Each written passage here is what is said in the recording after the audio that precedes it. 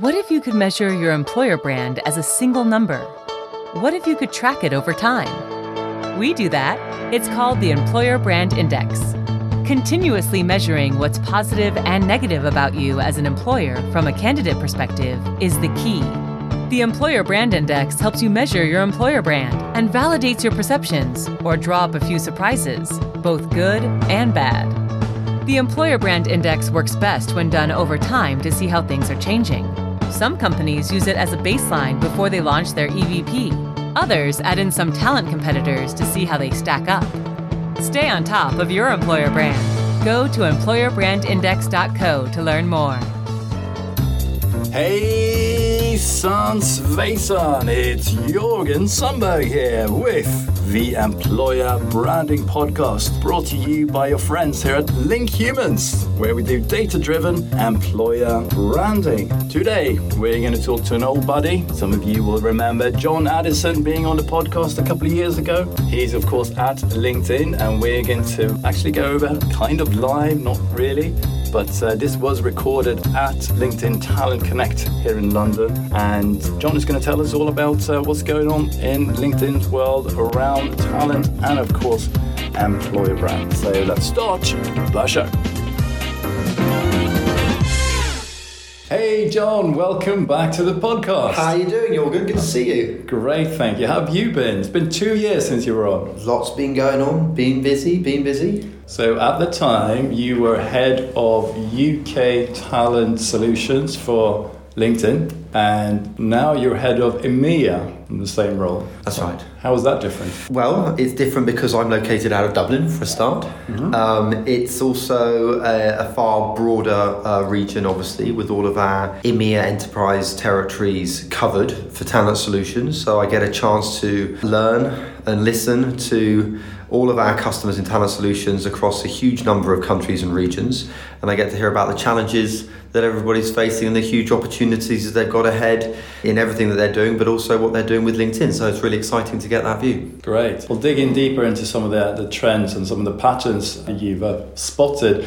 But first of all, talk to me about the new world of work. What does the future look like according to John? Well, we've been thinking a lot about this concept of the new world of work, and it's been the theme for our Talent Connect on Tour event here in London this week. Yeah. And I think really what we're talking about in terms of the future world of work is one that's much more skill-centric, and we've been really thinking about professional networks and the role that they play in how people who have skills find access to economic opportunity, and how businesses take a more skill-centric approach in how they assess a much broader talent landscape in pursuit of the skills that they need in a far more diversified ecosystem that they operate. So that's really where a lot of our thinking is, and it's particularly prevalent when we're thinking about talent pools like the UK, where we've witnessed some cooling and we've witnessed some pressure on the talent market here, and it's interesting to see how customers are reacting in that context. And what do you mean by increasing the visibility of potential, and how can we go about doing this?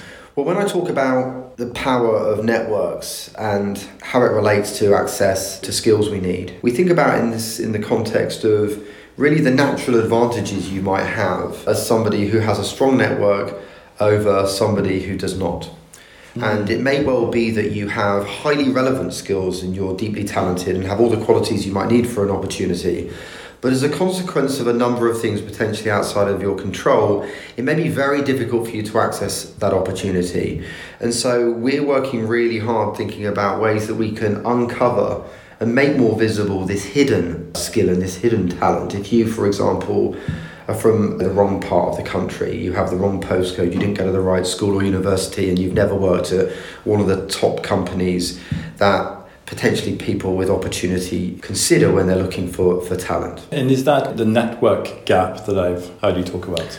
Well, we've got our data scientists to look into this area, and we've come up with certain conclusions. And if you look at some of those aspects, what we've found is that, if you're lucky enough to be somebody, for example, born in the right area, gone to the right university, and secured a job in a top company, there is a multiplier effect in terms of the benefit of the strength of your network and how it affects your access to economic opportunity in the future. And if you've been brought up in the right area, you're 3 times more likely to have a strong network than someone who isn't on LinkedIn. And if you've been to a top university, you're 2 times again. If you're working for a top company, you're 2 times again. The multiplier effect of that is that you're 12 times more likely to be able to access the opportunity that you want moving forward in your career. This is deeply imbalanced. Yes. And it's not only bad news for the individuals that are not in those virtuous cycles of strong networks, because it's incredibly difficult to break out of, like, being on the other side of that. It's also bad for businesses because we feel that there are a huge number of highly relevant, skilled people, highly talented people who, as a consequence of having weak networks, and are in a vicious cycle of accessibility to opportunity, they're really hidden from the businesses that we all know have a major gap when it comes to finding the skills that they need in an increasingly, technologically advanced world. So we think that if we can break the relationship between vicious and virtuous cycles in the network gap, we've got a really great opportunity of breaking down the inheritance of this, which is a skills gap for business. So I'm just thinking, there's one contradiction here, because LinkedIn traditionally has been around, you should be on LinkedIn, you should connect to people you know and trust. But if you only do that and you haven't got those strong networks to begin with, how will you ever then be able to break into the better network for a career purpose? Well, I think it's contingent on members of the virtuous parts of the networks, right, to seek out people who are in vicious cycles. Yeah. But also, it's not like people who do not have access to strong networks aren't trying, right?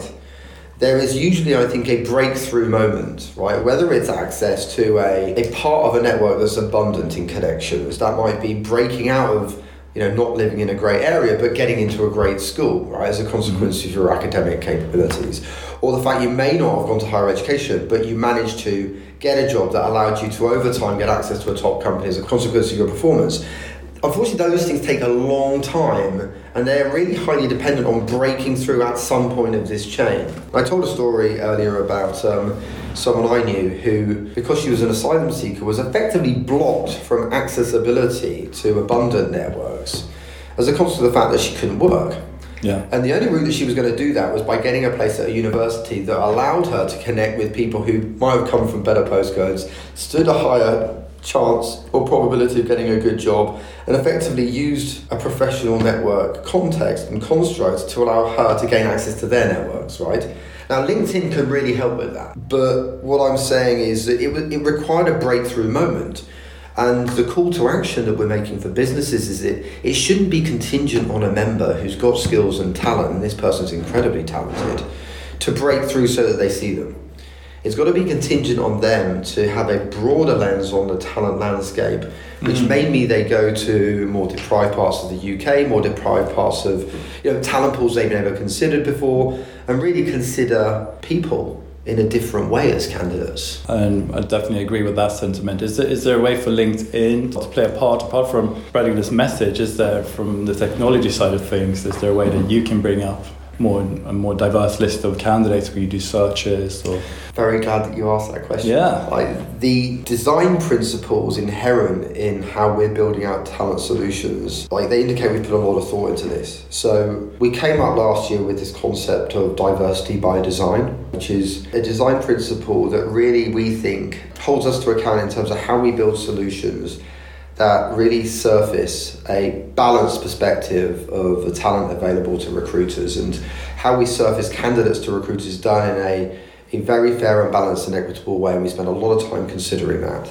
And we've extended that with the introduction of this Project Every Member initiative, which again is holding us up, holding a light at how we're building products in a way that we can hand on heart say that we're building solutions that try and overcome, the negative influence of these vicious cycles in the network gap, and allow us to really open those up so that people in those cycles get access to virtuous cycles in their networks. So we're putting a lot of effort into this, and we really think that it's going to become a North Star for how we build talent solutions in the future. Tell us about your Grimsby United initiative, and I'm going to assume that Sacha Baron Cohen was not part of this one. No, we did not consult Sacha Baron Cohen on this. We considered a number of things before in September we went to Grimsby to really try and figure out how we could leverage the power of community in parts of the UK that had experienced tough times, economic headwinds.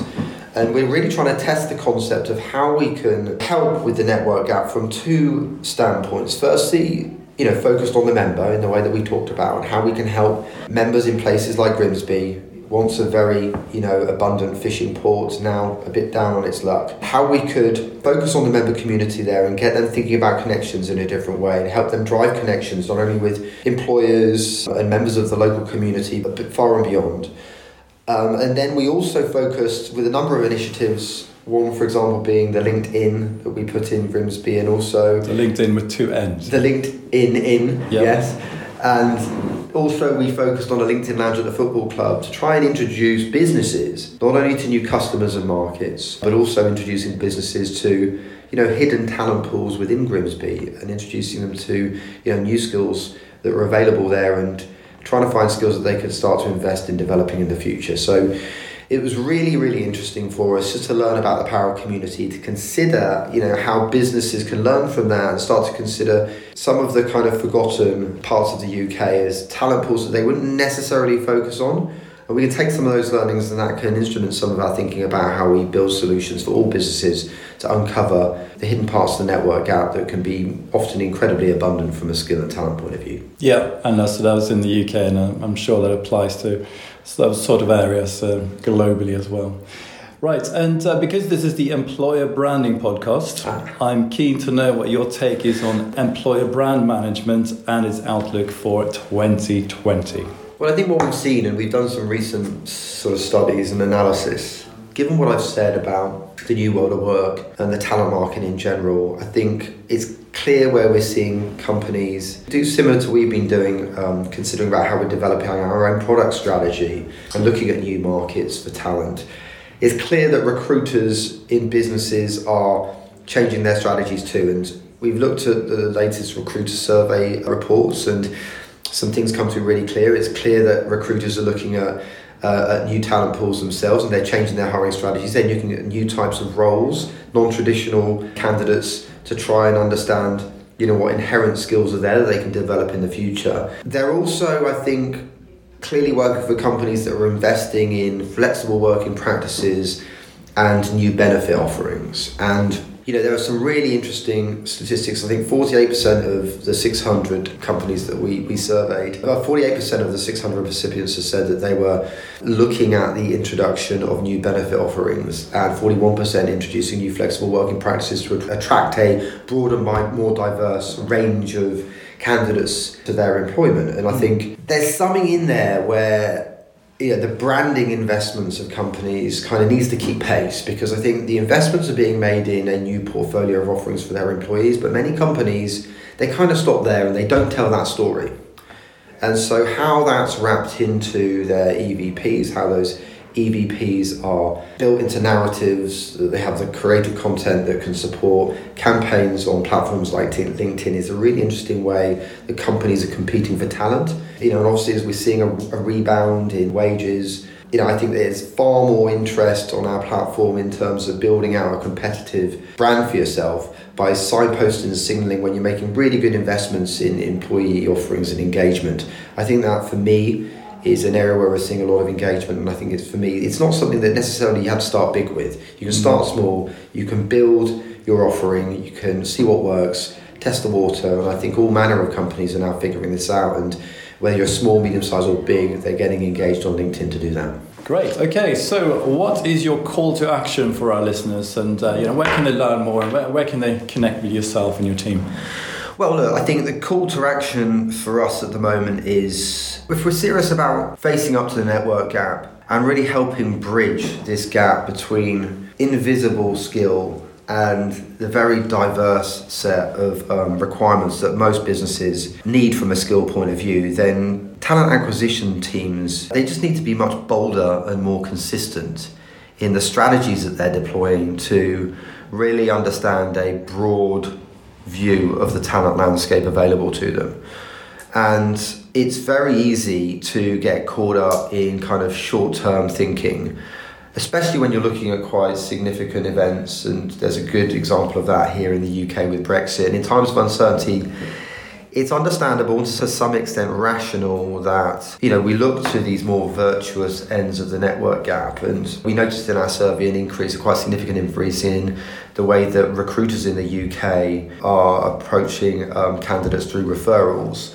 It went from about 36% of respondents to 48%, which was a massive spike. And it's kind of comfortable, it's kind of low risk, it's probably lower cost.